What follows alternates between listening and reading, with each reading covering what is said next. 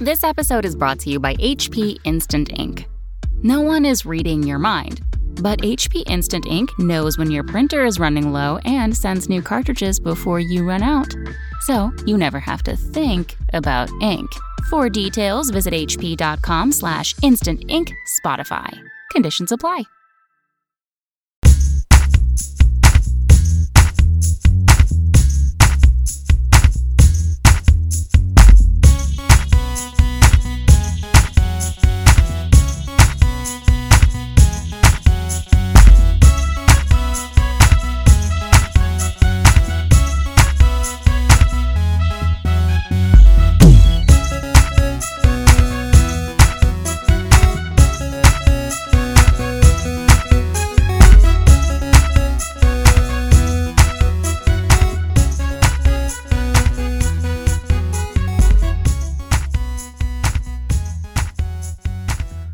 Hello everyone, and welcome to Chapter Tactics, your 40k podcast which focuses on playing Warhammer 40k competitively at all levels of the game.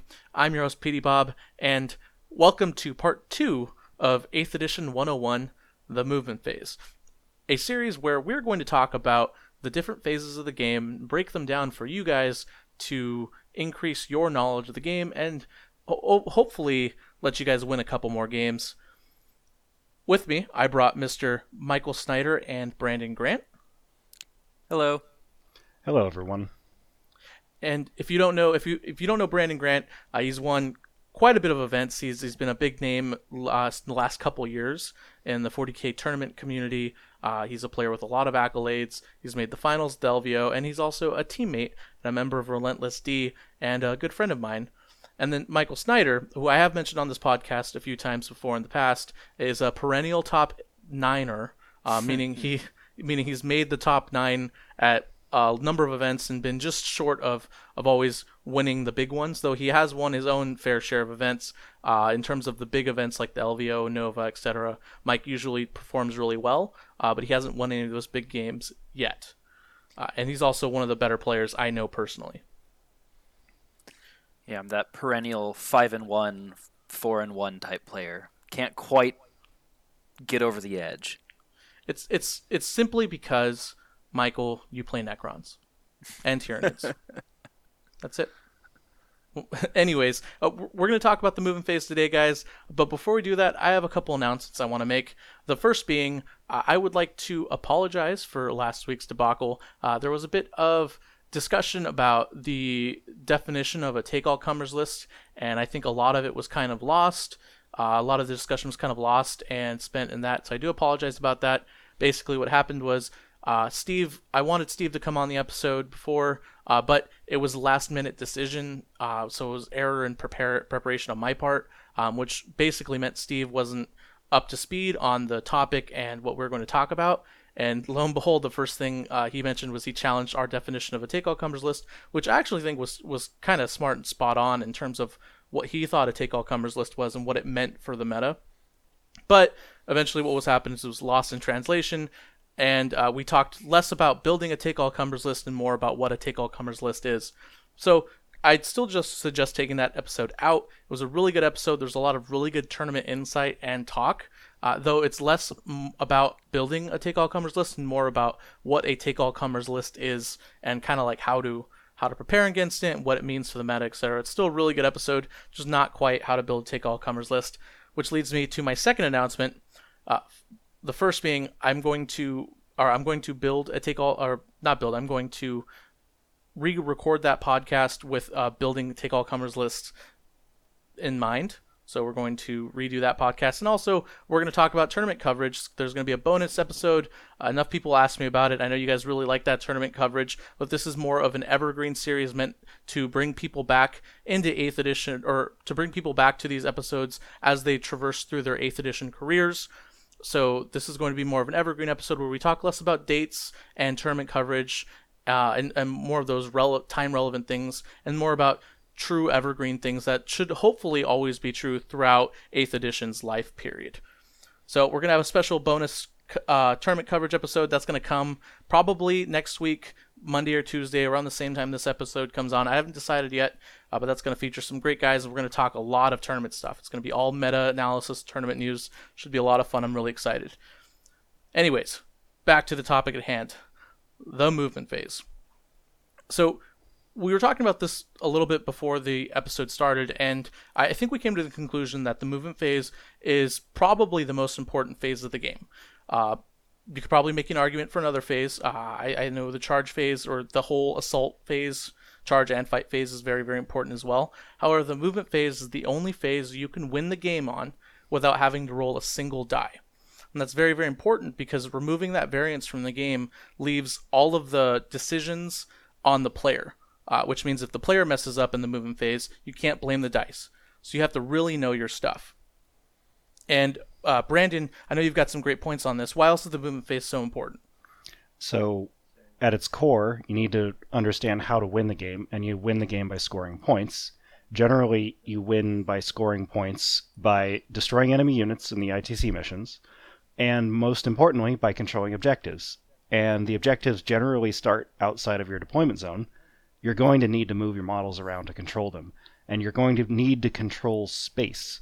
So understanding the movement phase and how to build a board control style element into your list can ensure that you're either controlling objectives in the beginning, middle, or end of the game. And even before our podcast, we were discussing a game from years ago that Michael had played that illustrated the board control concept perfectly. Yeah, I was... This is back in 7th edition, so the ITC missions were a little different, but the core concepts are still applicable today. I was playing a Necron army against a bunch of Tau, and they had 5 Riptides and 3 Ghost Kills and all the shooting that needed line of sight in the world. But it was an ITC kind of standard looking terrain, LVO standard, where there's 2 Ls roughly central. At the time, we each got to set up objectives, so I was able to set up 2 of the objectives near one of the Ls. My opponent had also happened to place an objective within, say, 8 inches or so of that same L. So I basically parked my Necron army there turn 1 and passed it on to his turn. He shot me a little bit with some of his ignores line of sight, and then I didn't move because I was controlling 3 of the 4 objectives, and I did not think he would be able to kill me before we ran out of time, before the turns were up. So that's, my opponent just looked at me flabbergasted. Why didn't it, charge at him on top of 2? And I looked at him back. And I'm like, well, I'm winning. I don't have to do anything. And I think that concept of who has the initiative and who needs to make plays is important. You need to be able to read that, because that will inform all of your decisions in the movement phase. Yeah, initiative is an interesting concept, and I can elaborate on that a little more. Basically, the player who has the initiative is the player who has to change the game state if they want to hope to win. So in Michael's case, he didn't have the initiative, even though he was a melee Necron army, because as long as the board didn't change, he had more objectives, so he didn't need to move. And he wasn't expecting to lose very many models because he was out of line of sight, so there was absolutely no reason for Michael to change the game state, and it was up to the Tau player to do something to change the game. So, unfortunately, he didn't have the tools necessary, it sounds like, to change the game state effectively, so he lost. But there are ways you play in general if you have the initiative and if you don't have the initiative. So Michael actually had another good example when he was playing an Orc player who used that 7th edition relic, the one that you can keep rolling over and over and over again. Michael, do you remember what I'm talking about? So before you go into that, Mike, I want to piggyback a little bit more on what Brandon said, because I think it's very important. It's actually Brandon's going to elaborate on this a little bit more later in the episode. But the reason that Tau player lost is they essentially didn't move. They essentially had the initiative and didn't do anything with it. And the reason why that's important and why I'm mentioning that is because gunline armies tend to do that often. right? It's a pitfall that a lot of gunline players, Tau, Guard specifically, looking at you guys don't utilize your movement phase effectively enough, and I see a lot of Guard lines look the same on turn 7 as they did on turn 1. So just wanted to mention that real quickly right off the bat. And I don't think that in that particular game there was much he could have done. With the L-shaped ruins and with an army that has no melee and no psychic, there really wasn't a lot he could do to threaten 12 wraiths sitting inside a building that he couldn't shoot at. But yeah, the idea is valid. He needed to find something. He just didn't bring anything in his army that could handle that situation. Okay. So what about this orc game Brandon mentioned? So to set it up the way I remember it, Michael was slightly behind, and it was devolving into this brutal combat, and the orc player's war boss had this relic where he could keep re-rolling, and as long as he didn't fail too many re-rolls, he'd be fine. The old boss pole, I think? Is that what it was called? I do not recall this game. I'm sorry, Regardless of what happened, the way I remember it is this player was ahead slightly over Mike, and he used this risky relic for a reroll to keep doing more damage to Michael, and failed this roll on a 2+, which resulted in him removing his war boss and handing Michael the game. When you do have the initiative, it's okay to take risks. You're playing from behind. If you don't make plays, you're going to lose the game. In this case, the orc player didn't have the initiative. He was ahead of Michael in this case, and there was no reason for him to take an enormous risk with this reroll, because if he didn't take the reroll and didn't succeed on this roll, he was still winning the game. If that makes sense. Okay, yeah, no, I agree. He probably should have just left his war boss alone. Or I guess he didn't need to pile on damage, I think, right, is the point. Adding a reroll to add more damage to a squad that isn't relevant if you're already ahead doesn't make sense. Right. So let's go and rewind back here a little bit. I feel like we're talking about these game examples, and they are very important.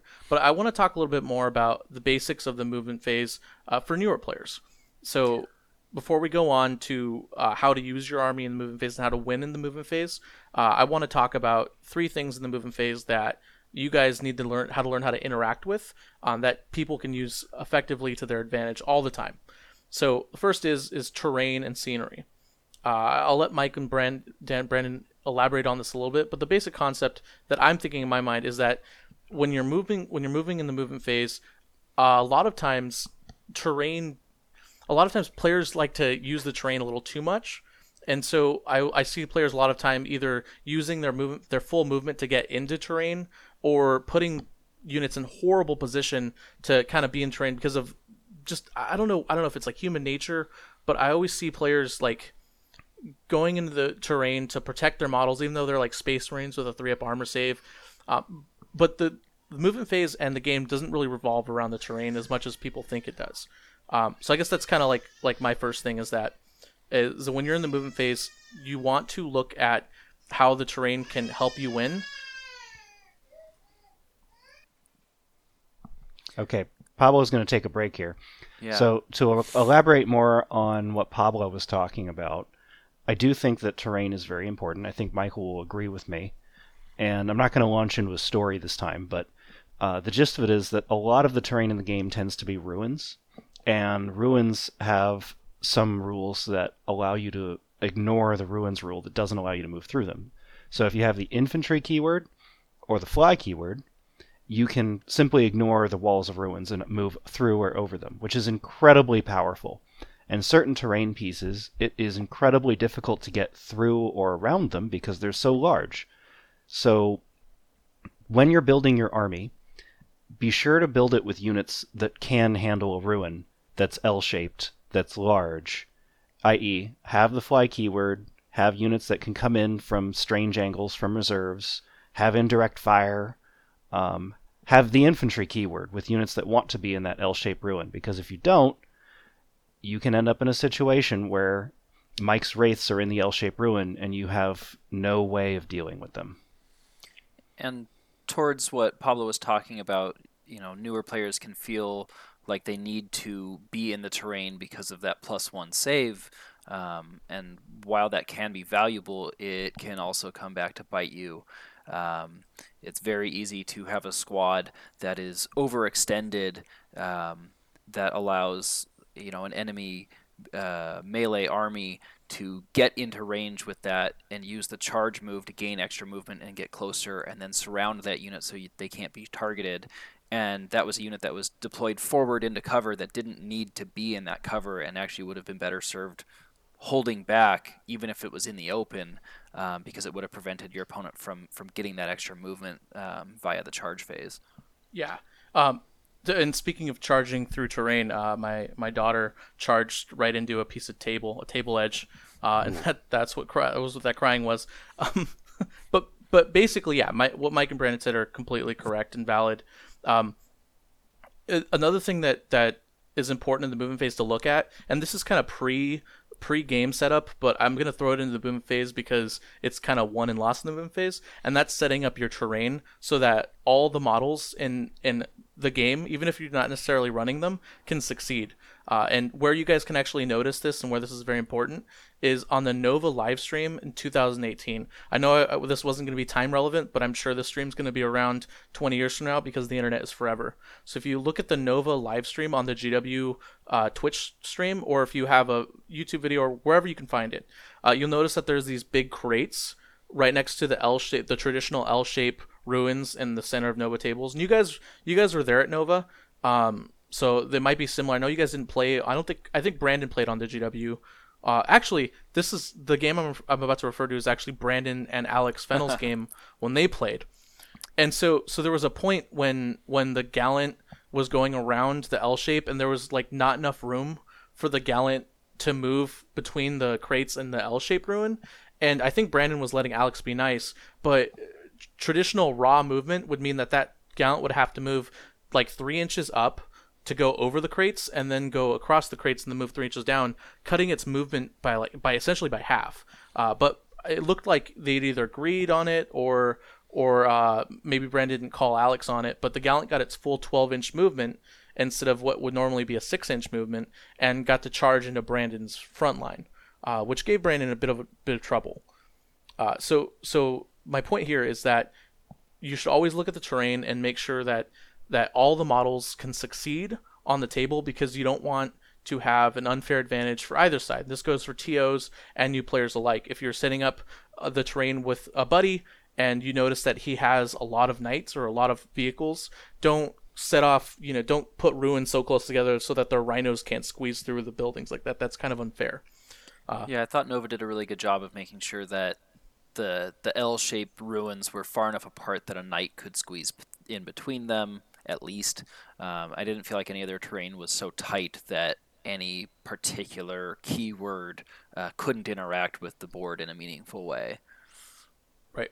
And that's another thing too. You see a lot of players mess up on as well, is when it comes to terrain.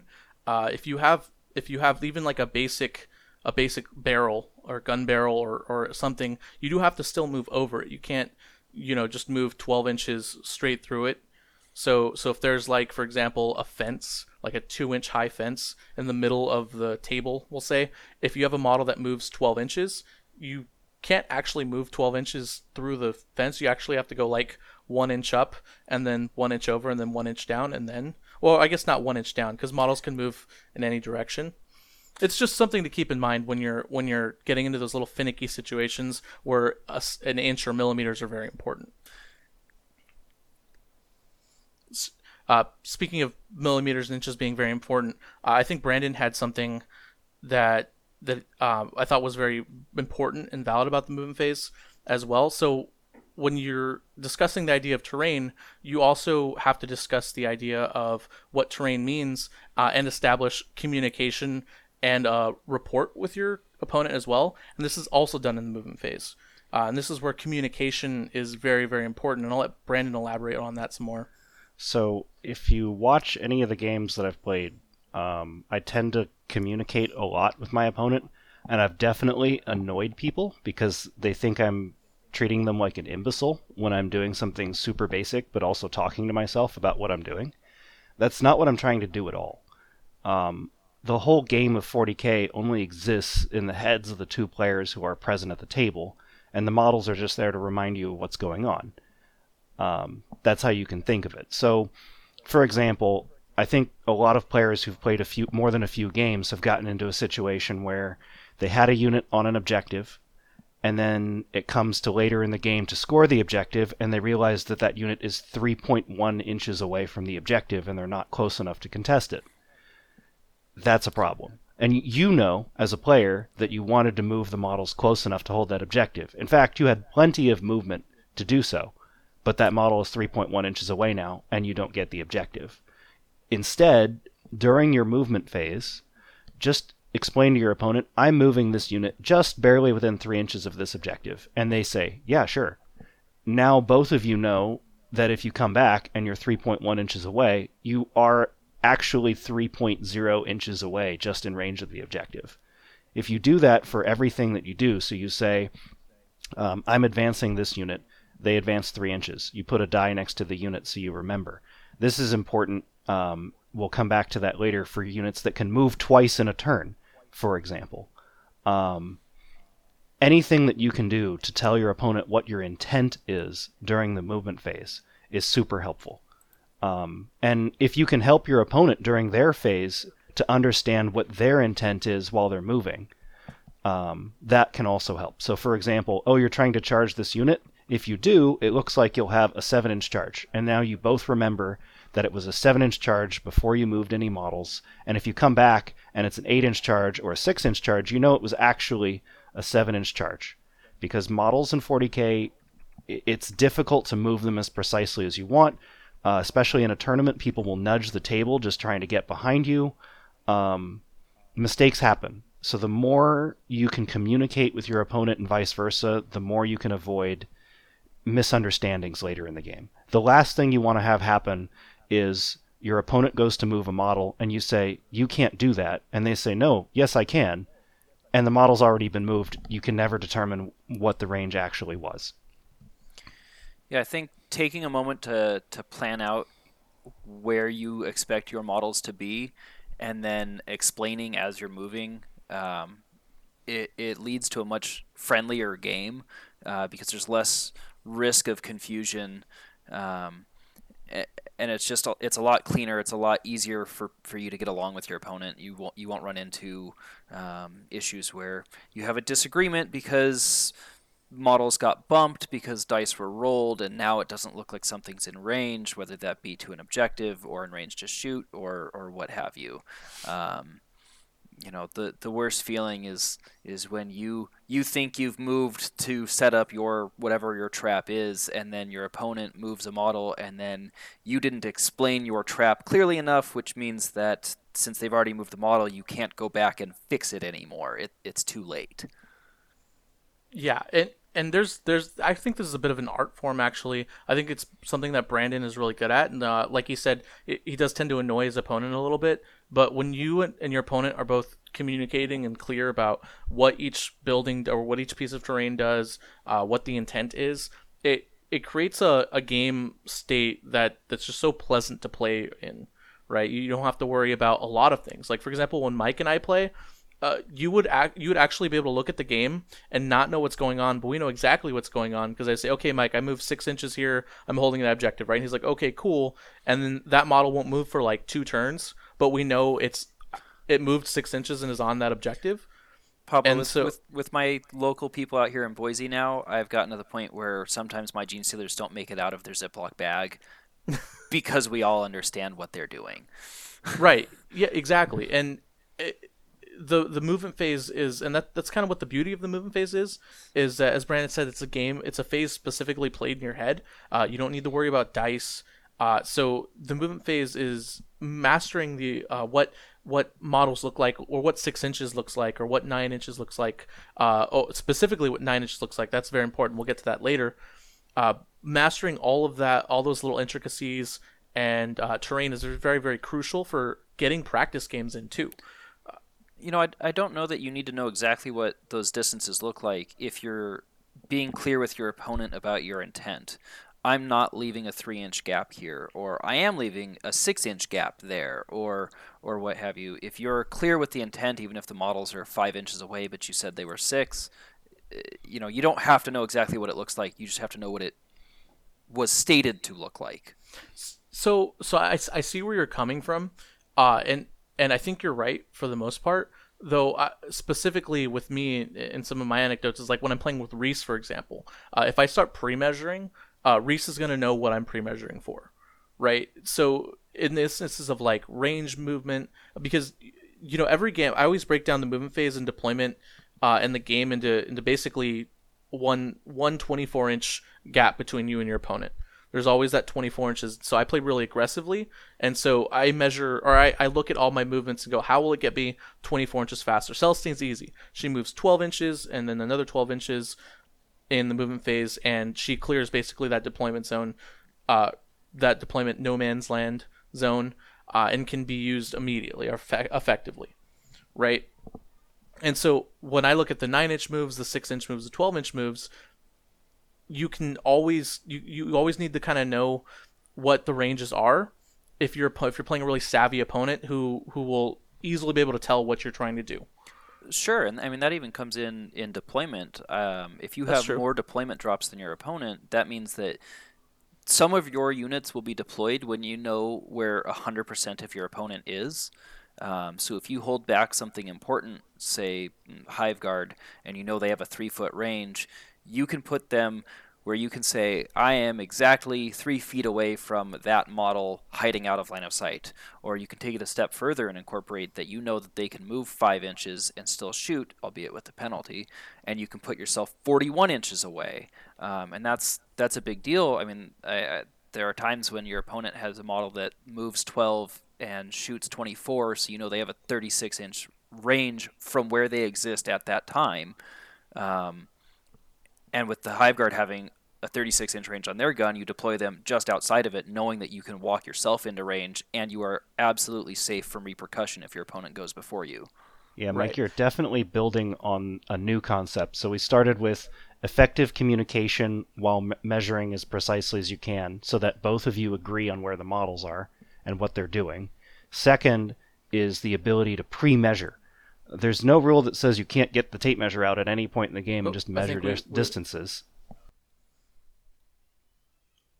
It looks like we lost Brandon there. It looks like he cut out.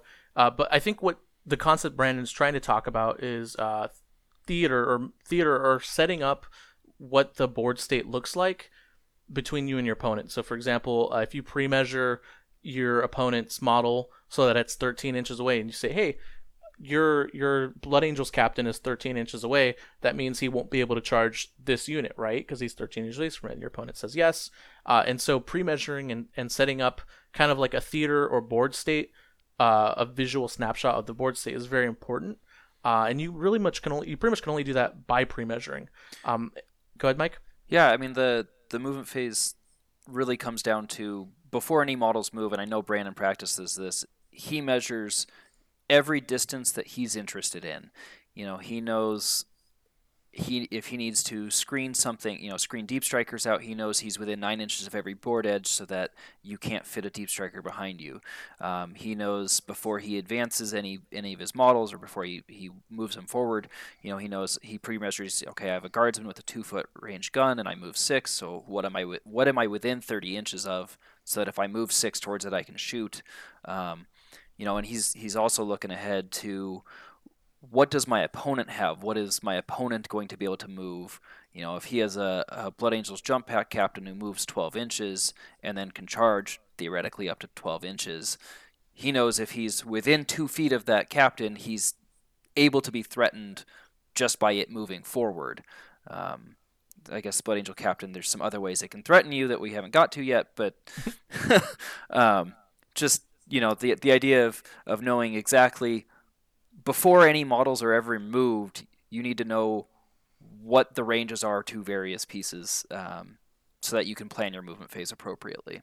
Yeah, and this is actually why it's so important. So we're not going to talk about deep striking yet, but why models that are on the board that can move like 30 or 40 plus inches, why those models are so so good, and why, for example, if you remember 7th edition, the Eldar jet bikes with the Eldar OBSEC jet bikes were game-winning, overused, like basically, I think they're probably arguably the best unit in the game in 7th edition, or one of the best. They were certainly up there. Oh yeah. Anyways, the reason why they're so good and why that their 40+ inch movement was so powerful was that those Eldar jet bikes were unpredictable. They could move. If you take like a 6-inch movement, Space Marine for example, he can only move 6 inches in any direction potentially if there's terrain around. But he's kind of predictable. You know where that Space Marine's going. He might get a little spicy in advance and increase that by like 7 or 9 or 10. But in general, that Space Marine model, you know where it's going to go. It's only got a 360-degree circle of between 6 to 12 inches where it can potentially go. If you put a jet bike in the center of the board, predicting where it's going to go, where it can basically go anywhere on the board of relevance, because most objectives are placed 12 inches away from the edges just by design in most missions, or 6 inches away at least from the edges. So you're essentially cutting out a big chunk of the edge of the board from relevancy. So that jet bike in the center of the board can go pretty much anywhere relevant and really throw your game off and kind of your predictions off. Go ahead, Mike. Yeah, and the difference between move 6 to move 12 is incredible. Just looking at the range of possible movements, you're going from a circle that's 6 inches to a circle that's 12 inches. You're getting 4 times as much area that you can cover relative to a 6-inch model. And if you can get something fast sitting in the middle of the board, you have the ability to move anywhere, and that just gives you so many more options. Yeah, and the reason why that's actually one of the reasons why mobile units are so important in the movement phase, and why units with the fly keyword are also very important because of their ability to move around the board unimpeded. And if you're one of those people who you want to be like Mike, for example, and win games in the movement phase without doing much, I'm actually one of those people. I like that as well. Then you do need those fast fly models that can move anywhere on the board and get anything essentially, go anywhere on the board and threaten any objective, hold anything. So that's kind of the reason. Why the movement phase is also very important. If you mess up a movement and you have those models tend to be a lot more fragile. Think of things like bikes, which are small unit models that cost more than the average troop. If you move, like for example, the full 16 inches and you kind of put yourself in position to be shot at by a unit you didn't see, that can be very bad for you. And so you do need to kind of know what your model's limitations are defensively, and what the terrain does, and what your opponent's models do when they decide they want to shoot and charge and all that. Because it's all about, as Brandon said at the beginning, it's all about getting board presence and setting up a board state that gives your opponent the initiative so that they have to try and win the game because you're already winning. So talking about setting up that position that puts you in the advantage, and just having models on the board, one of the common concepts is move blocking, or basically where you're using your own models to block out where your opponent can be. It kind of can come in really big when you've got something like an opponent with Mortarion and Magnus. Magnus gives Mortarion the ability to move again in the psychic phase. So you took a model that moves 12, and now you're letting it move another 12. I mean, that's 2 feet of movement for a model that is insanely powerful in melee. So knowing how to counter that movement is really important as far as setting yourself up to win. That's actually a great segue. We got Brandon Grant, by the way, back. Hello. So say hi to Brandon again. Welcome back. So Brandon, I'm going to let you take this one, but basically, Mike was talking about the concept of move blocking, and specifically as it pertains to double moving. But I think it's important to remember that there's always 1 inches. There always has to be 1 inch away between your opponent's models and your models in the movement phase, which is something you can definitely use to your advantage. That's right. So there's a couple things we were discussing actually before we got into this, and one of them was specifically how to block a double moving Mortarion. Generally, a bigger base is not a good thing because it's easier to fill space and prevent that model from fitting during the movement phase specifically. So you can actually block Mortarion twice because he moves twice. So if you have, say, a 5-man unit of Space Marine Scouts, you can put them just inside 12 inches away from Mortarion during your movement phase. So he has to move on his side of the Scouts. He can't fly over the Scouts during his movement phase. Oh, you can put him actually quite a bit more. You've got his whole base width that you can be inside of 12, so his base is about 4 inches. Oh, yeah.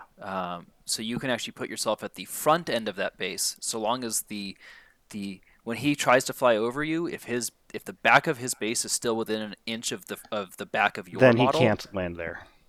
Exactly. Right. So you can cost him 6 inches easily per movement. And then basically subtract a little over an inch off his base. But go on. Brandon, once you know where he is to land during his first move, you can then know where he would land during his second move as well, and put another unit in similar fashion in another location behind the first.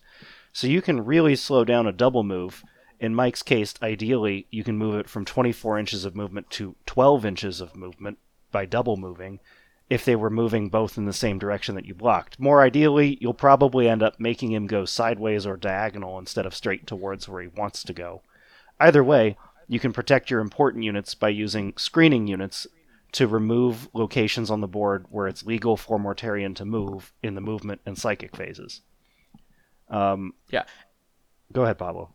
Oh, and I was going to say, and remember, while you're doing this, it's important to note that if you do this, you're sacrificing board position to gain immediate board position. So those 10 models that you move out in front of Mortarion, chances are that you're putting them in a position so that they're not going to be supported. They're probably going to die, especially because they're running right at a Demon Primarch. Yeah, pretty much anything within 12 inches of him is dead. Right. So you're sacrificing a unit of 10 infantry squad. Hypothetically, you're sacrificing a blocking unit for immediate impact on your opponent's next turn, which means they're not going to be around to help you out bubble wrap later. This is actually why horde armies are very important. It's something that in 8th edition, it's something that people mention all the time. It's like, oh, horde armies are so good. It's a horde edition, slow playing, blah, blah, blah. But no one ever mentions why they're so good.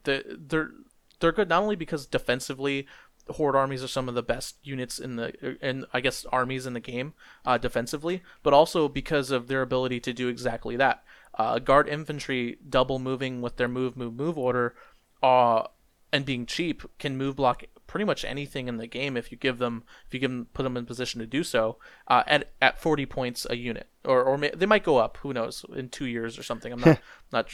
Yeah, but but you get my point. Is that they're cheap move blocking and they're cheap movement phase shenanigans, and that's why they're also really, really good. And I think I may have jumped the gun a little bit on move blocking because I jumped right to Mortarion. If a model doesn't have fly, you can run to an inch away from it, and it can't go anywhere. There are exceptions to that, though, Michael. We were just discussing heroic intervention. Right. So sure, but that's just it. You can go very close to block unit's movement if it does not have the fly keyword, because they cannot move through enemy models in their movement phase. Yeah, and to touch on the heroic intervention real quick, because I do feel like heroic intervention deserves its own topic, but in the movement phase specifically, in general, you want to stay 3 pi inches away, 3.14 blah blah blah inches away from characters that can hurt you in melee. That's kind of like a universal movement phase trick that I see people make mistakes all the time on. So just remember that those Blood Angels captains, those nasty stuff, unless GW changes the rules for heroic intervention in the next couple years, you want to stay pi inches away from those nasty melee characters, or you're giving your opponent free melee attacks, which you never want to do. And don't forget it's 6 inches for Space Wolves and for occasional other armies characters with the right war gear or warlord trait. Yeah, that too. And on that same note, you can use not just heroic intervention, but you can use things like that to threat ranges, which a concept Michael talked about briefly. You can use those threat ranges to deter your opponent from moving on to specific spots. So a lot of the time when I'm setting up objectives in missions where you set up your own objectives, I like to put my opponent's objectives on their deployment zones outside of any terrain, where they're kind of vulnerable out in the open, and also in kind of weird spots where I know I'm closer to it, but if my target is a different spot of the board, I know I can always threaten that specific objective no matter where I'm going. So for example, if I have like bolters, and I know bolters they have 24-inch range, they can shoot little troops off of objectives, I will always make sure as I'm moving my Marines that they're at least within 24 inches of that objective, so that they can shoot anything that wants to hold that objective, and in turn deterring my opponent from even going there, right? Which is in its own form a way of board control, because if you're deterring your opponent from moving in a specific spot, they're not going that specific spot, so you're actually getting more value out of your ranges and your units than normal. So which is powerful. Okay, so you guys can still hear me, right?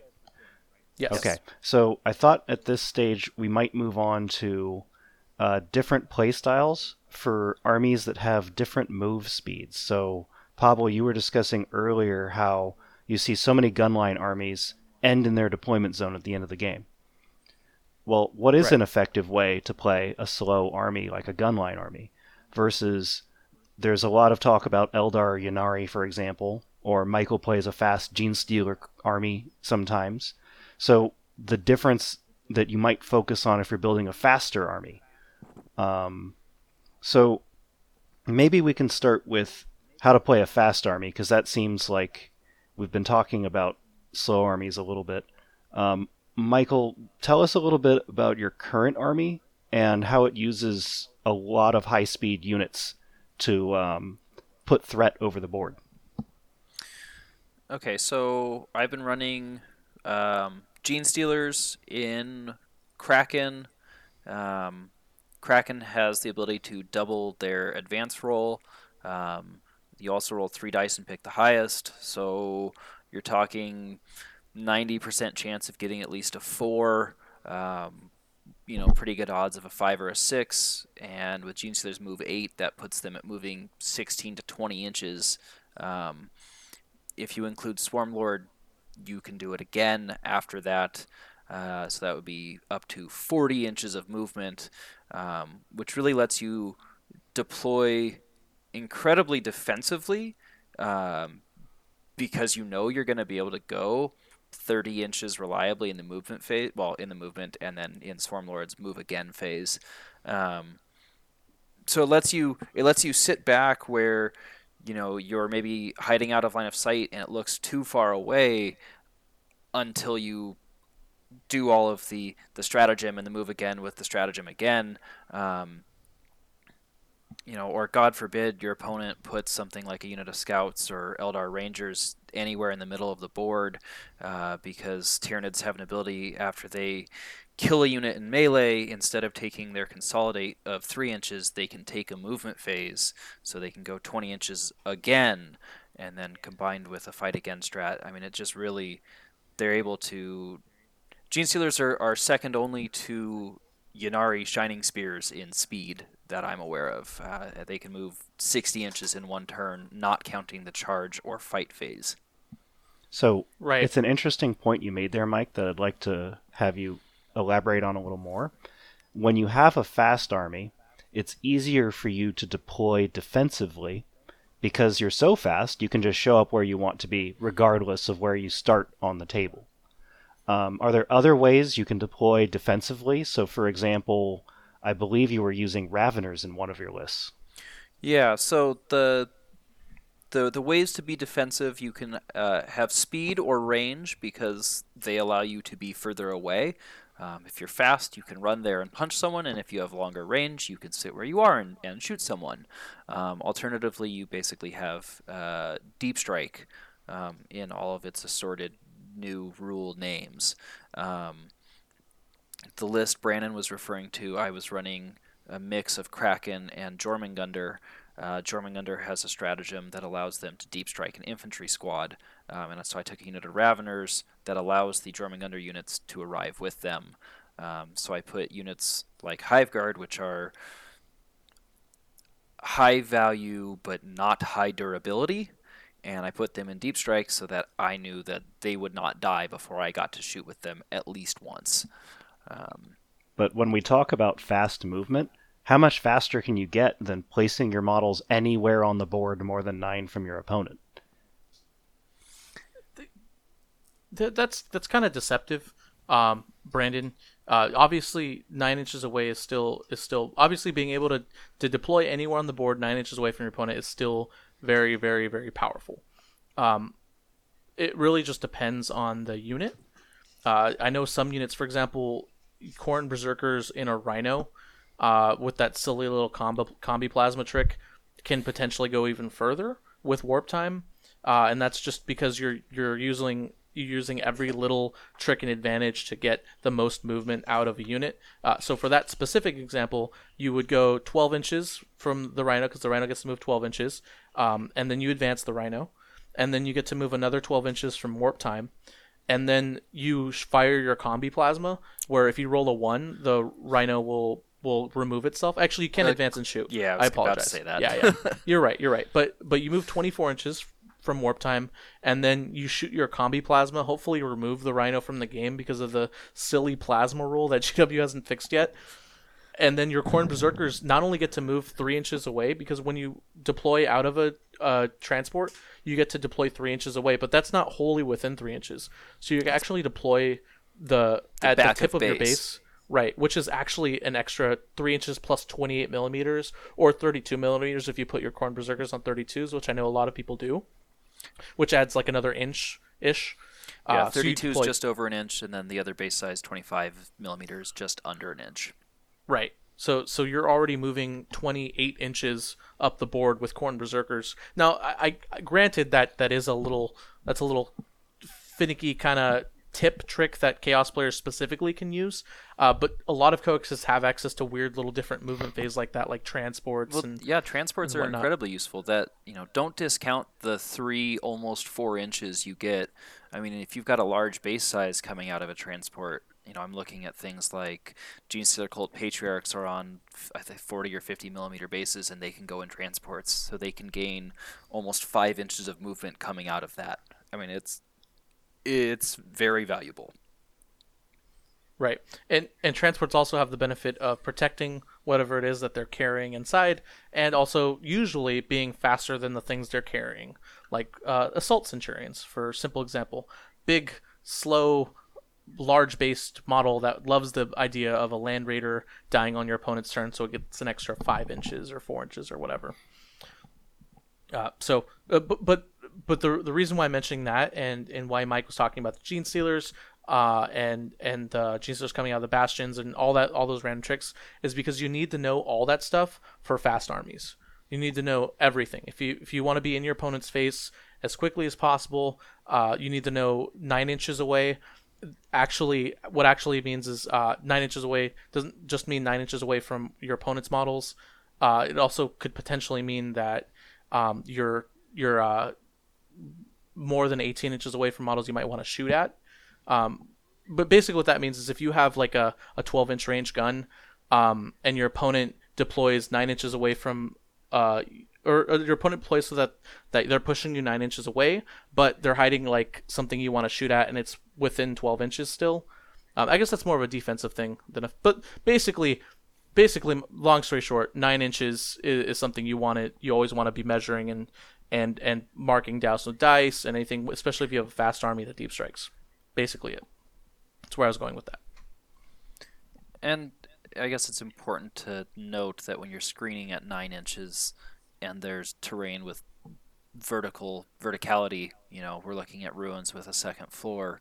It's really important that you screen out the top of the ruin so that your opponent can't deep strike there, because charging and the fly keyword are stupid in this edition. This might change. So if you're listening to this in 2 years, and if GW fixed it, possibly, what Mike is referring to is because the fly distance ignores the vertical distance. You only measure horizontally. So as long as you park your deep striker unit more than 9 inches away, which if you're sitting on like a 12-inch ruin, like you'll definitely be more than 9 inches away from the troops on the ground. If those troops are like 3 inches away from the building's edge, it's only a 3-inch charge. Because it is important that you still measure the diagonal to be within 12 to declare the charge, and then your actual distance is just the horizontal. Yeah. Oh, so yeah, you're right. So you still have to be within 12 of the unit that you're charging. Yes. But most buildings aren't more than 12 inches high. Most buildings are like 8 inches high. I've had it come up, but yeah, it's just something to be aware of. Which is funny. I always imagine like guys not jumping out of the sky, but guys like just jumping right off the building and landing on top of them, like Space Marines in power armor, just like body slamming. Super body slamming guardsmen and stuff. Reminds me of 6th edition with the fall damage, when you could voluntarily jump off of a ruin. I do remember specifically trying to kill units from fall damage to try and table myself so my opponent wouldn't win. Yeah, I definitely have tried to kill a one-man scout squad so that my opponent didn't get the kill the next turn. But sorry for the distraction. Yeah. Old 6th edition memories, 7th edition memories. But the fast army, all that stuff is super super important for fast armies. And mobile units are critical. Like Mike said, basically to summarize everything, if you want to run a fast aggressive style army, you need a combination of mobility and deployment survivability, basically meaning deep strike reserves, transports, hiding your units in ruins, and then using your mobility to get into your opponent's face fast anyways, or maybe not even get to your opponent's face. Sometimes you might just want to put wraiths in an L-shaped building and win the game that way. A lot of games do tend to... Well, actually, I guess we could talk about that now, right, real quick, before we go into Brandon, the way you played more defensive armies. Sometimes the first unit into a ruin is critical in the movement phase. Perfect example, I was playing a game at the Hammer of Wrath, and I put 3 Blood Angels captains, Smash captains, Mephiston, and Celestine in a ruin in the middle of the board on top of an important objective, and dared my opponent to go in there. But if he had gone first, he would have warp timed Abaddon in there, probably would have gotten Ahriman in there, and definitely would have gotten like not a Demon Prince, but some other big scary chaos character, because he had a bunch of them. And he would have put them in there, and then it would have been up to me to take the initiative and have to go in there. And then, that requires a lot of really silly things on my part. He could have surrounded them with cultists, making them even harder to deal with, and I would have had to assault those cultists, which would have left me open to counter assaults and blah, blah, blah, blah, blah.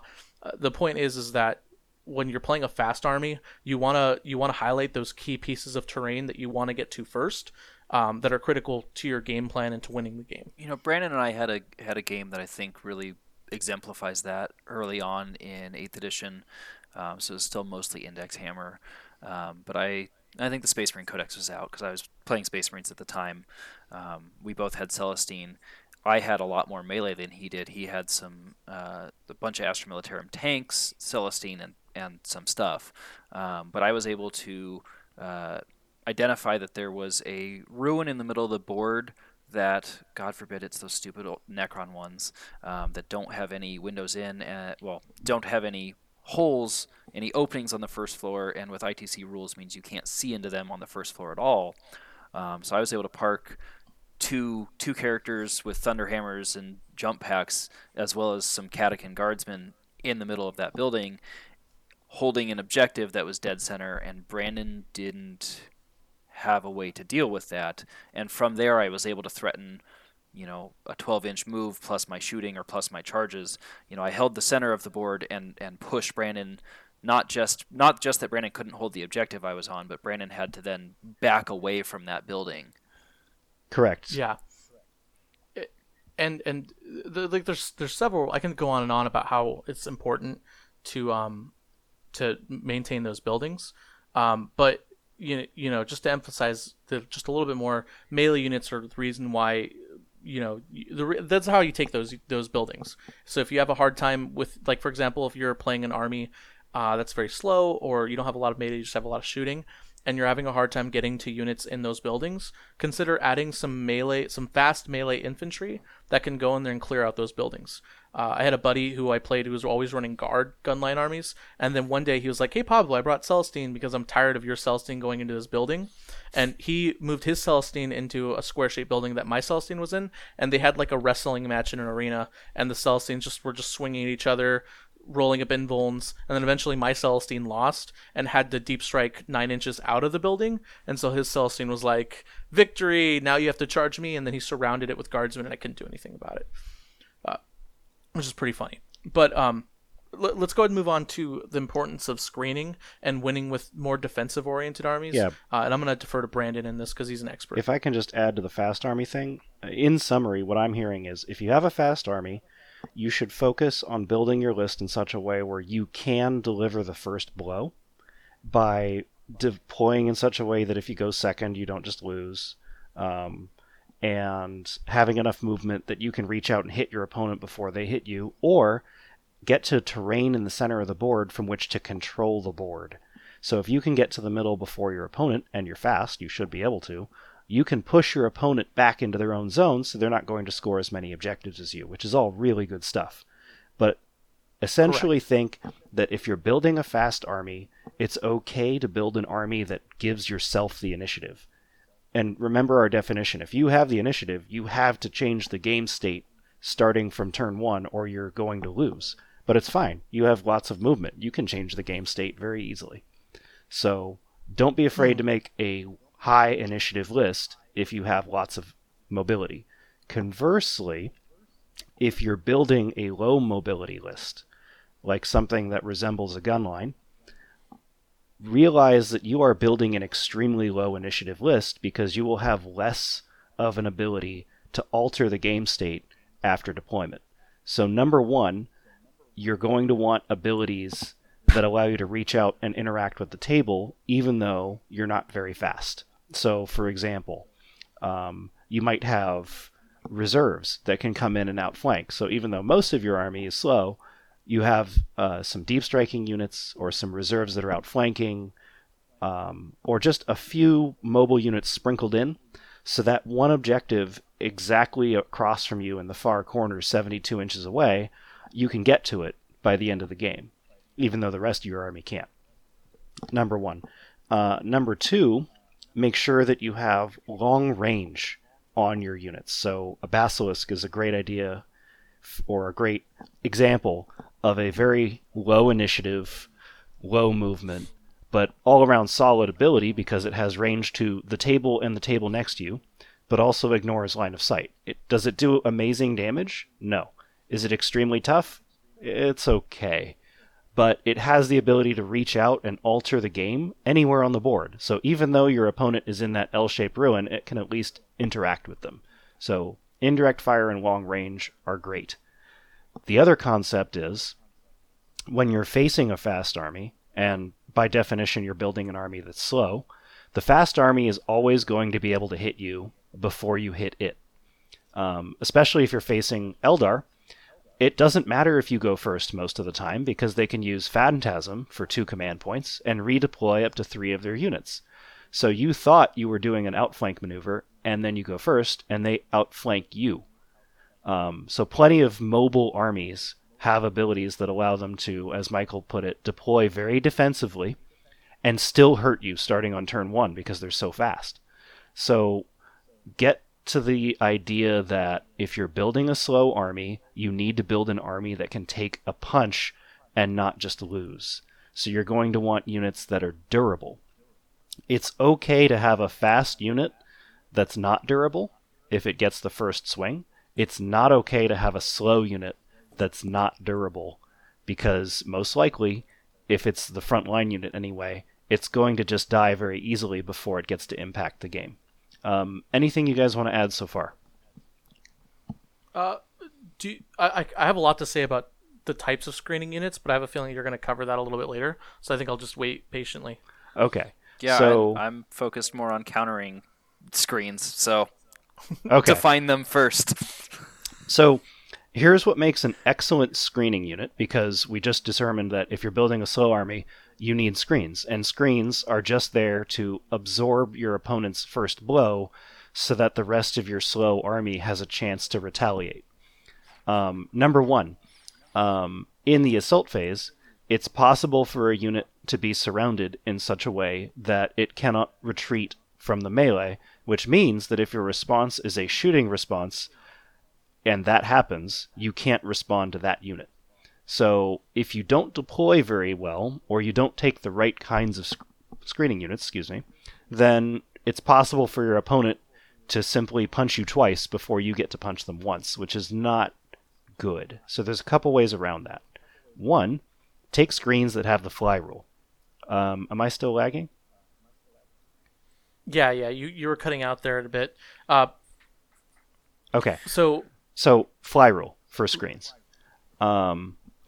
If you have the fly rule, it's impossible for your units to be tied up if they have fly and sufficient movement. They'd have to be completely surrounded, their movement in every direction to be surrounded. It's much harder.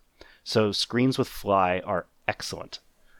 They can be costly, so sometimes they invalidate the first rule, which is being able to die efficiently, but that's okay if they have fly against certain armies.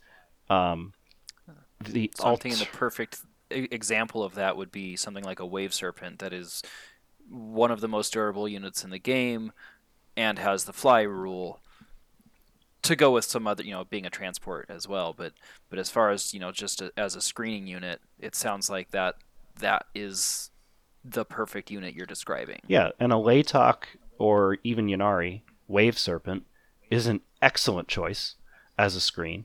It's very difficult to kill with shooting from more than 12 inches away, and it's extremely fast, and it's extremely durable. And as screen units, screens by definition don't need to do any damage. They just need to take up space so that when your opponent hits you, you have a chance to retaliate. And generally, when we talk about opponents hitting you, it's with melee. Because by definition, you're a low initiative army at this point. So if your opponent's trying to outshoot you, good luck, because you built a very high shooting, low initiative army at this point. Because you can't move across the table to hurt your opponent. You need to be able to do it from far away.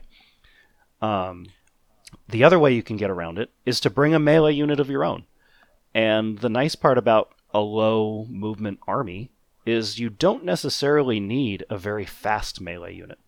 And that means you can have a melee unit that hits hard and can take a punch, which is really great when your opponent has a lot of shooting. It makes it very difficult for them to remove your melee unit if it's tough. So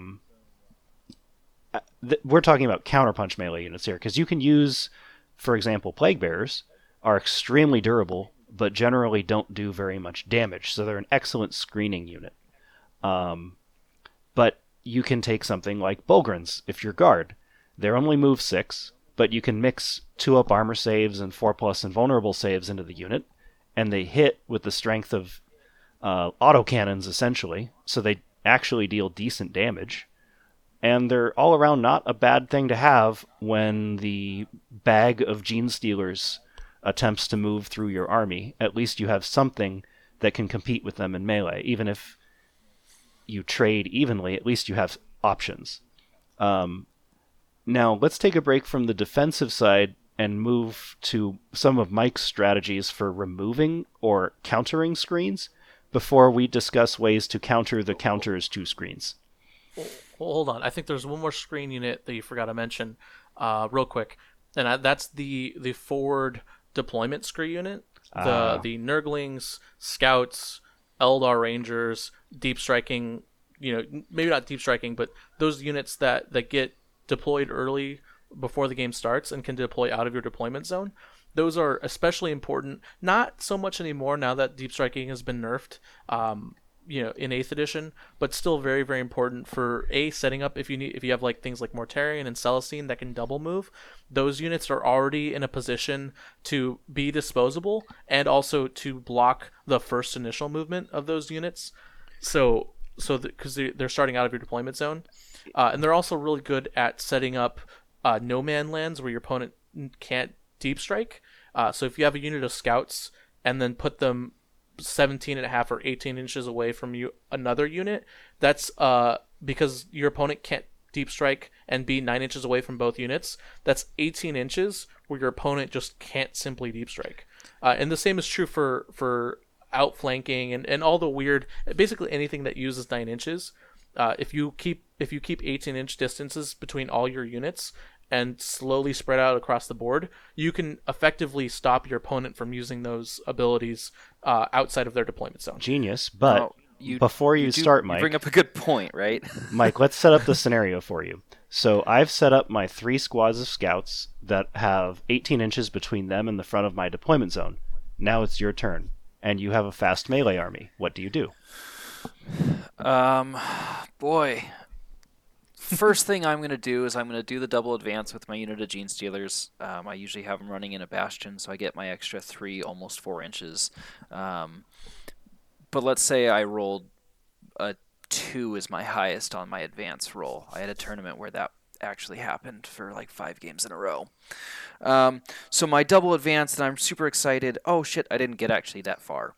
But you put this nice unit of scouts in front of me. So what I'm going to do is I'm going to, hold on, doing some math. I'm still within 12 inches of your front line.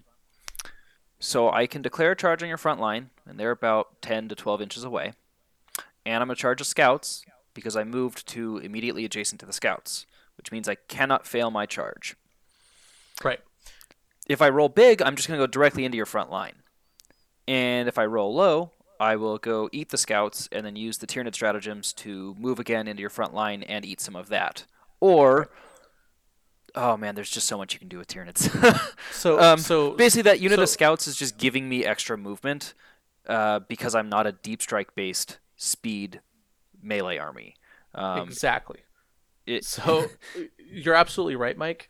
And so this is something that you guys as players and listeners need to be able to identify when you go into your game. If your opponent has a lot of deep striking, a lot of shenanigans, maybe a single big based model that can double move like a knight or a Primarch, you definitely want to look at your scouts and rangers and nurglings, etc. as roadblocks.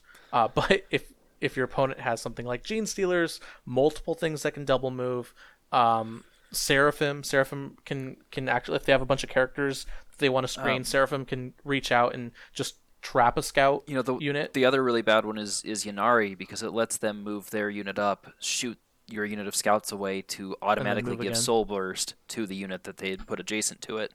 So it really comes down to identifying what type of speed your opponent has. It's amazing against, say, Blood Angels, because their speed is based on their redeploy stratagem. So zoning them out so that the redeploy stratagem requires them to be 9 inches away. So using that zoning ability, that pre-game zoning, you prevent them from doing that. So it's amazing against Blood Angels, and it's counterproductive against Tyranids or Ynnari. Yes. Yeah. So and you really do have to identify your matchups in that situation. But after you've picked your screening unit, what next? So what you'll want to do is during deployment, make sure that whatever threat you're dealing with, when your opponent deals with your screen, that you have the ability to hurt them back. That's your goal. So if you're a slow army, you're going to want some melee in it. And let's say you're facing the double L-shaped ruin scenario, or the, heaven forbid, Necron ruin with no windows or doors or entrances. And your opponent has put some strong melee unit inside of the center of the board, and you can't see it. That's going to happen. So you have to have a plan with your slow army for how to deal with that and how to screen with it. So one way of screening might be prevent your opponent from deep striking into the out of line of sight terrain turn 1. Another thing you might do is build an army that can simply move up the center of the board and move into that ruin, and even if there's a nasty melee unit in there, like Khorne Berserkers or Grotesques, that you can deal with at least one of those units inside of Ruin that you can't see through.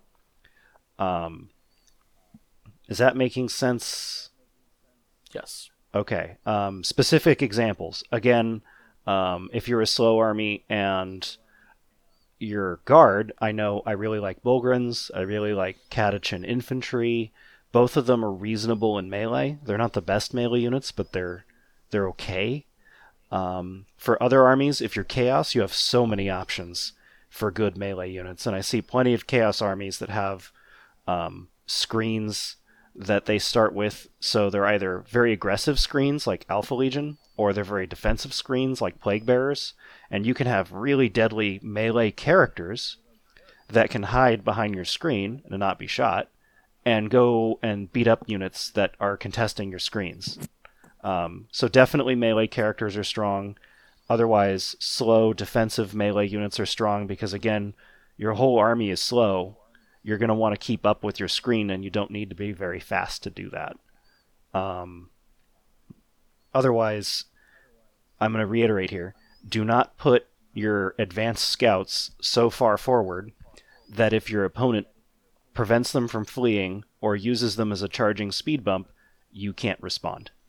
You need to be able to respond. That's the perfect example. We originally talked about having those scouts 18 inches in front of your line. At that point, your opponent can surround them, be safe from your shooting, and then next turn move at you, get closer, and repeat it that way.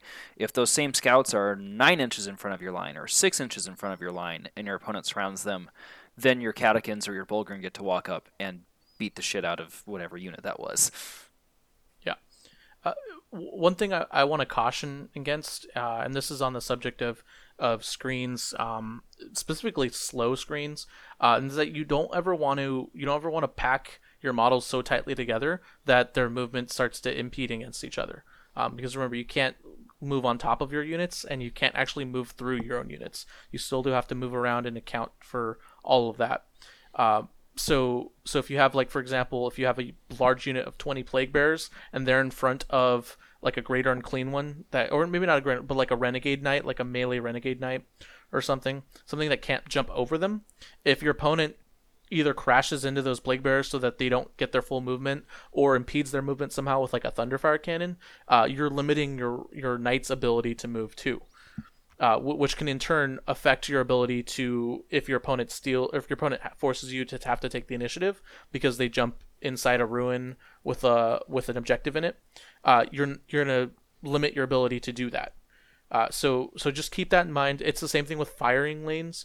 A lot of times with these big L-shaped buildings, or a lot of these tables now in 8th edition that you see, you create these firing lanes where if a unit is in them, you can shoot at them clearly. But other than that, most units that aren't in those firing lanes can't be shot at.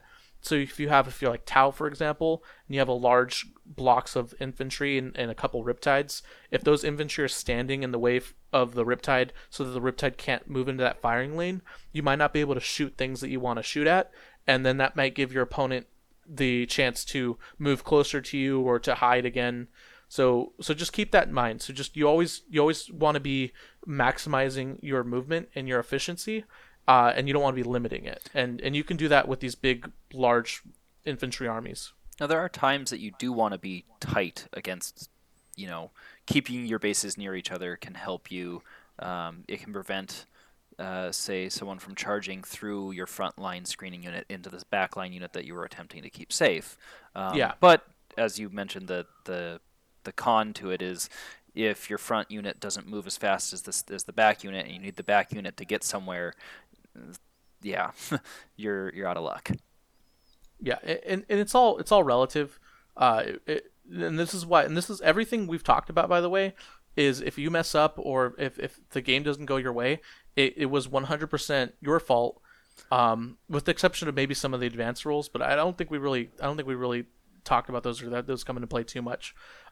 So if your unit isn't positioned to shoot at another unit because you blocked yourself, or if you didn't quite measure properly 24 inches, and so you can't charge a unit that you wanted to charge at turn 1, and then you left your awesome Celestine out in the open, or whatever have you, this is all on you.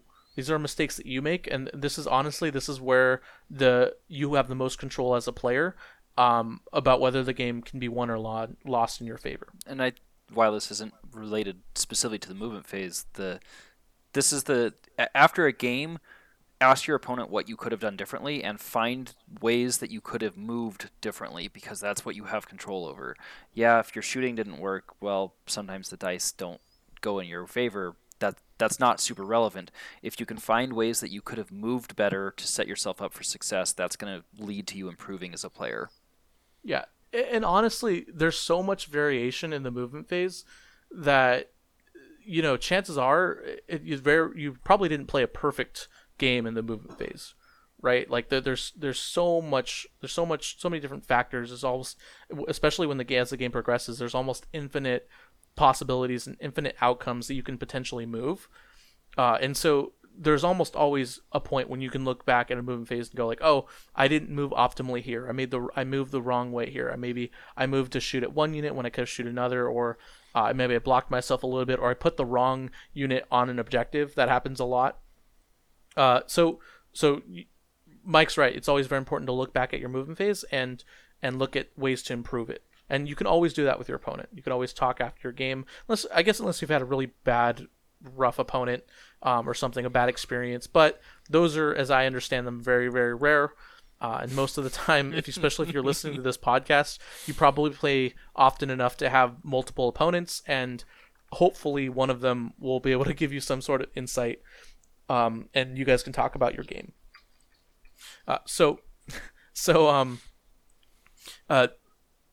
We talked about defensive armies and how they perform in the event phase and how you succeed with them with screens. We talked about offensive armies. I want to spend a little bit of time about balanced armies. And honestly, if you look at the top lists now on the September 2018 in 8th edition, a lot of the top lists have mixed. Or they have lists that can do a little bit of both. Even like Justin Curtis's Mortarion and Magnus list, you can look at Mortarion and Magnus as like pseudo screen units. There are these big giant things that get in your opponent's face. You don't want to go, like Mike said, if you're within 12 inches of Mortarion, you probably are going to die, so you don't want to go within 12 inches of them. They take up lots of space. They kill a lot. If you look at the Castellan list, the traditional Castellan Boogeyman list, that one Nova, you have a Knight Castellan that can reach out and be dynamic and shoot things like Brandon mentioned. You always want to be shooting and killing. And then you have this dynamic screen unit that can reach out and get into your opponent's face, along with the Blood Angels captains in the back end. So it creates a very fast, dynamic army that can either reach out and kill you if it needs to, or it can sit back and play the gunline army if it needs to and win that way. Yeah, that list definitely feels like it leans more towards the slow defensive army, but it does have the long range. It generally has mortars, so it's got a little bit of ignores line of sight with decent range. And then it's got those Blood Angels captains that give it that X factor of being able to reach out and touch most anywhere on the board. So I agree. It is a balanced army, but it's definitely defensive side. Leaning defensive, and the balanced is the Blood Angels captains that can go into your opponent's deployment zone turn 1 if they need to. Right. And if you're one of those players and you have one or the other army, if you have a fast army or a slower army, and you're looking to add elements from the other style, make sure that the elements you add are really, really good at their job. So, for example, if you're Eldar and you're playing like some sort of weird gunliney Eldar army, and you want to add some like fast unit, don't add striking scorpions. Probably not Howling Banshees either. Howling Banshees are really good at getting out and into something's face and then dying immediately without actually hurting anything. But you've got Harlequin bikes that you could add to Eldar. Yep. You've got the Solitaire. You could do an Outrider with 2 squads of bikes and a Solitaire, and that's giving you some punch and keeping the shooting. Right. If we don't go with just the obvious add Shining Spears. Yeah, if you want to talk about balanced armies, the whole Eldari keyword is extremely balanced because of you can do Dark Eldar and Ynnari and Eldari together. For example, a common combination might be you take a unit of Grotesques and you have a Homunculus near them, leading them, so they're toughness 6, and they have their 4+ invulnerable because why would you take any other faction? I don't think I've seen it not be Prophets of Flesh. Yeah. And then you can take the relic on your homunculus that allows him to pick an enemy unit within 6 inches and make them fight last. So that is an incredibly tough counter-assault unit. And because of that relic, you don't really need as much of a screen, because even if your opponent charges you, you're still getting to fight before them. So it's quite a tough unit that's difficult to deal with barring melee. them having if they also have a strike last, relic, spell, etc., that would counteract. You'd both be striking last, and then it's their turn, so they would get to pick before you. True. Important caveat. Yes. So you'd need one of your own abilities to counter their ability that does the same thing. Yes. But barring that, most armies not having access to that, it's very difficult to counter that unit efficiently without it having to strike at you at least once. So you can definitely create a balanced army with Eldar. I know that everyone's familiar with Shining Spears, or Deep Striking Guardian Blobs, or Ynnari Dark Reapers, but the Grotesques plus Strike Last combo is definitely a very powerful, but relatively slow for Eldar type combination. Yeah. Yeah, and other so we spoke a lot about Eldar. Other armies have access to units that are actually succeed in both. Necrons, I know their wraiths, although wraiths aren't as good as they were in 7th edition, wraiths are still pretty solid. Destroyers, being able to deep strike up and blow things out of the water and kill things and be this durable, hard to kill unit can qualify as both a fast kill unit and a good support or a good screen support unit, because they're tough and they have fly and you don't want to go near them. You can use them as both. Tyranids obviously have a ton of really good screen units, but with Gene Stealers, Swarmlord, they can reach out and kill things pretty well too. Well, and the Hiveguard are reasonably efficient due to their shoot again stratagem, so you can make you can include a component of your Tyranid army that is slow shooting with screens. I don't think the strongest one is just that, but having it as a part of the army is very viable. Right.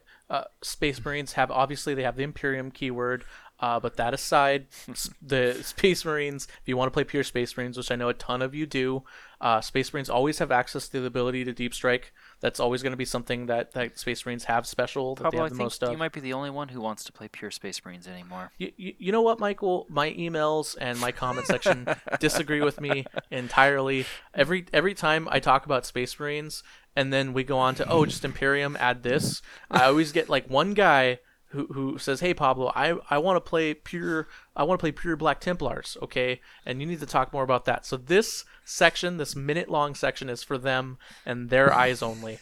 You guys can mute yourselves for 1 minute while I pretend like the Space Marine Codex is amazing, okay? But Space Marines have access to Scout Bikers, which are really fast. They reach out, they kill things. Deep striking, obviously, and also Primaris Marines are actually a really good low-key screen unit. They can be really, really tough, especially in cover. In general, your opponent always feels kind of bad shooting at them because they're not really doing anything a whole lot, but you need to kill them because they're like this 10-man OBSEC unit of like 20 wounds. You're just like, So killing Primaris Marines is a chore. And the 2 attacks each in melee makes them not as fun to trap in melee because you're taking more swings back at you. Right, and that's also important too. And then the biggest thing I think that Space Marines have compared to other factions, especially Blood Angels, is really good characters. Space Marines just across the board have their characters just tend to be a little bit more hard hitting in close combat, a little more durable with the reroll buffs. So Space Marine characters are always gonna be that evergreen. Like you can depend on Space Marine characters to fill the roles you need in your Space Marine armies. Now we're done with Space Marines.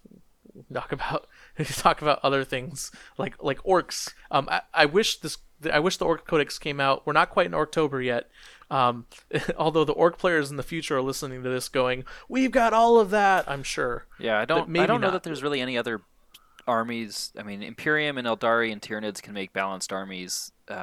Chaos doesn't really have the shooting, in my opinion, to They can make a balanced army. They can't go as heavily defensive. I think they have to be more aggressive than say Imperium Actually, can do. I disagree, Michael. I Plague think you bearers, can go yeah. more defensive, but you have to be a defensive melee army. And the only way that really works is if your melee that hits hard is characters. So at that point, you're relying on your screens to not die and relying on either characters or sometimes even summoned reinforcements to do your heavy hitting. Yeah, I will say that, Mike, that if you're a Chaos Space Marine primary army with Chaos allies or Chaos Demon allies, I do agree with you. It's a lot harder to be durable. Although you probably could do it with Abaddon Fearless Cultist screens. You wouldn't be guardsmen, so you wouldn't be as fast or have orders or all that good stuff that guardsmen get to, but you still have like 160 or whatever fearless bodies that your opponent has to chew through. And Alpha Legion is no joke. -1 to hit from more than 12 inches away is pretty good.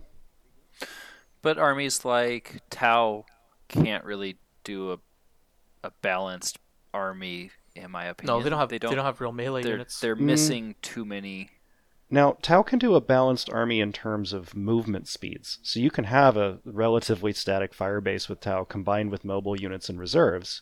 And I think with Tau, if you're going Tau, you kind of need to do that. If you don't have mobility as Tau, the Wraiths go in the L-shaped ruins and you lose board control.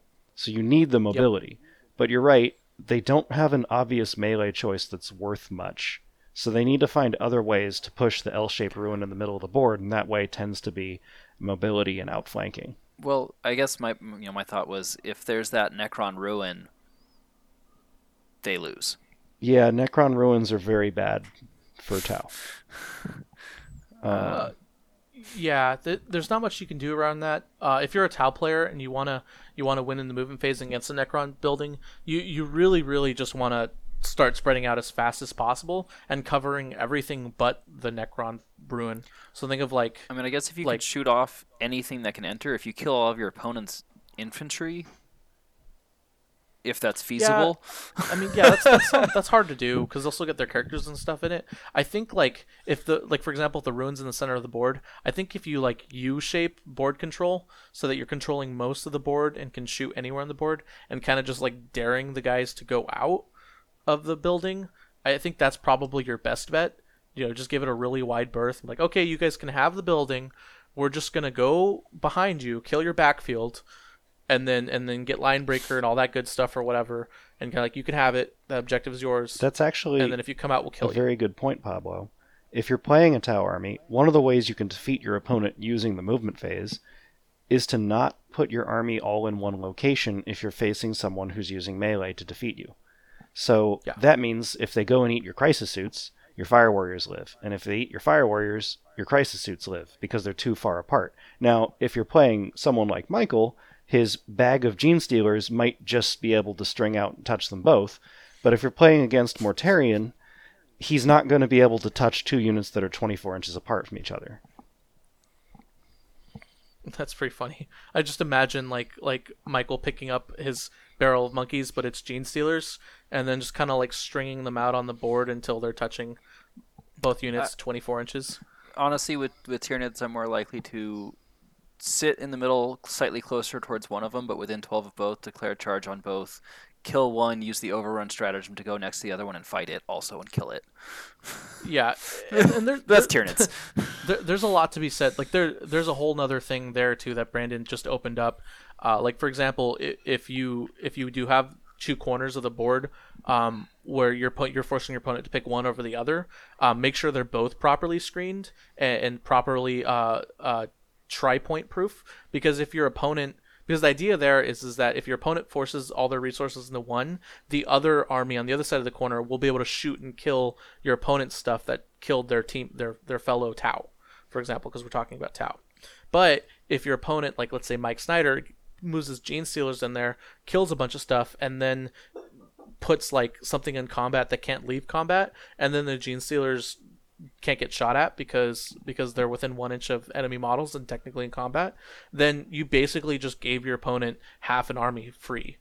right? So if you're a Tau player, you don't put like your Riptides and all 3 Riptides like in one corner and then all your infantry in another corner, because your opponent's going to go like, hey, look, infantry where I can take advantage of them, or hey, look, Riptides, I'm just going to wipe out 1,000 points of my army or my opponent's army quickly, right? So you definitely want to, if you're going to do that strategy, I would suggest building your army in a way so that strategy is viable, and not kind of like, mixing and matching certain things.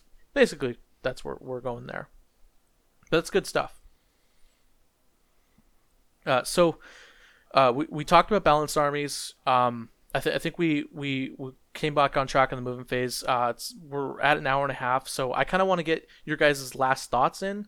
And I wanted to do this at the end of every episode in this series. And that's going to be tips and tricks, rapid fire things that you guys can tell people. So if you guys are listening to this, if you're not driving, if you're sitting down at work or in school or something, take out a quick notepad, something, make mental notes. But basically, we're just going to mention quick tips and tricks or bad habits or whatever that you guys can work on to improve just rapid fire. So I'm going to start it off.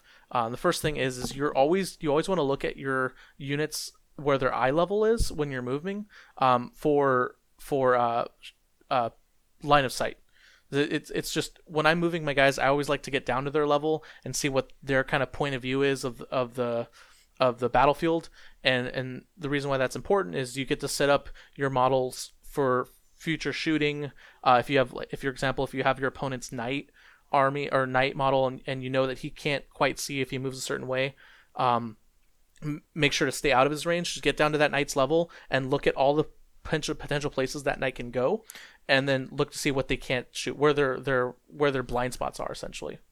Yeah, if your opponent's nice enough to let you, you can even pre-measure out exactly how far can that knight go. Pick up the model, move it over there, assuming you marked where its existing position is, and see what that line of sight looks like to the left of the building and to the right of the building, and then maybe you'll find that little triangle up against the building that you can hide something in that will keep something important alive.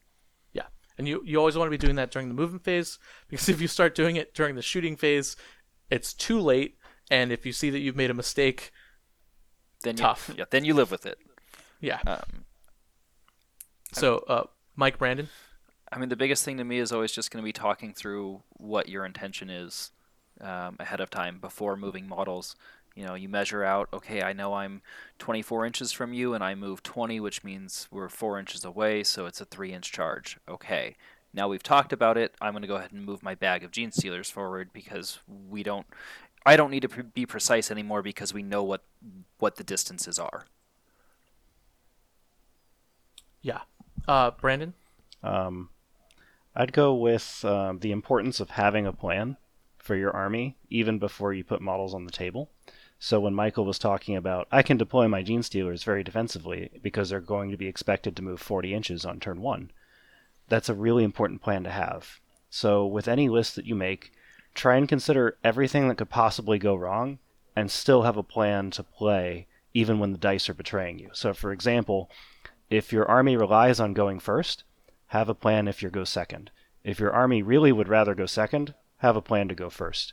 Simple things like that will help you remain calm and continue to play at your best through the whole game. Yeah. Another thing I want to add is when you're moving, it's always important to keep moving models that aren't doing anything no matter what. Even if they're irrelevant to the game and you don't need them, it's you hear this a lot in sports. It's kind of like the sports thing to say, and that's playing to the last minute, playing to the final bell, etc. The same thing's true in 40K. A lot of times if dice don't go your way, you might need to hold a specific objective that you would have held if you'd started moving your guardsmen like 3 turns ago.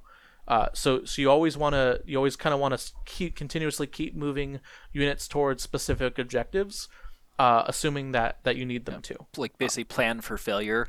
I'm sending this unit forward and it should hold that, but I'm going to send this other unit. I'm going to start moving this other unit up as well as a backup. Yeah, exactly. And that's actually how you win in the late game, which since we're using chess clocks a lot now, a lot of players are starting to see more of. There's this thing called turn 6, and sometimes you want to be in position to win on turn 6 as well as turn 1, and you do that by consistently always moving units. And you should always just get into the habit of it too. I've had a problem. I personally have a problem with leaving guard units and leaving OBSEC units just in a ruin and just forgetting about them the whole game. When like a character could fulfill the same role. So what I've been starting to doing to kind of break myself out of that habit is I look at a guard unit and I go, okay, you're going to hit my opponent's back edge. That's your job now. I don't need you the rest of the game. You're not going to do anything. So go get them, boys. And then I would just always kind of move them along as I'm going. I don't necessarily depend a whole lot out of. I don't rely on them to win me the game, but I never forget to move them just to see how far I can get them to go, or maybe I can make them look like they're going somewhere important so my opponent shoots them. I don't know, whatever. But you always want to be moving stuff. That's the tip there. All right, Mike, Brandon. It's been fun. Yeah, thanks for having us on, Pablo. Okay. All right, guys. Well, that's it. If there's anything else that we missed, guys, don't be afraid to leave it in the comment section or email me if you enjoyed this episode. Also, share it with your friends. We talked a lot about concepts and movement phase stuff. I'm sure we didn't get everything, but I know we got enough for people listening to this to get at least something. So, share this episode with your friends. Hype, bookmark it, do whatever you can. It's always very important to show good movement phase, not etiquette, movement phase. What's the word I'm looking for? Discipline. That's similar. To show a good movement phase, discipline, and habits, because that's kind of where you set the tone for the game and where the rest of the game goes. So if you're a very active player and you get into a rhythm, the movement phase is where you get into the room. You move your guys, you go back and forth, you're bouncing up and down. If you're a very rigid mechanical player, you set your tone early by moving exactly 6 inches and making your opponent moves exactly 6 inches. If you're a very talkative, communicative player, the movement phase is where you set up the communication between you and your opponent, where you set up a good report, etc., etc. The movement phase is the beginning of the game. It's where you set the tone for your game, and it's where, honestly, in my opinion, it's where the game is won and lost between good and bad players. So it's very important. Share this episode if you liked it. Also, don't forget to go to frontlinegaming.org, where you can find FLG mats, ITC terrain, like the robot wrestling match box that we talked about, the Ruin. We do sell that at ITC terrain. It's called Robot City. So the Robot City terrain, check that out. You can also go to the secondhand store and all that good stuff, frontlinegaming.org. We're the best. As always, this has been PewDiePop. Thank you very much, Mike and Brandon, for coming on. They're my Relentless D teammates, and I've been wanting to have them on for a while. These are the guys I go to tournaments, and we always have these kind of long conversations about the game, and hopefully that kind of came out in this episode. And have a good one. Bye. See ya.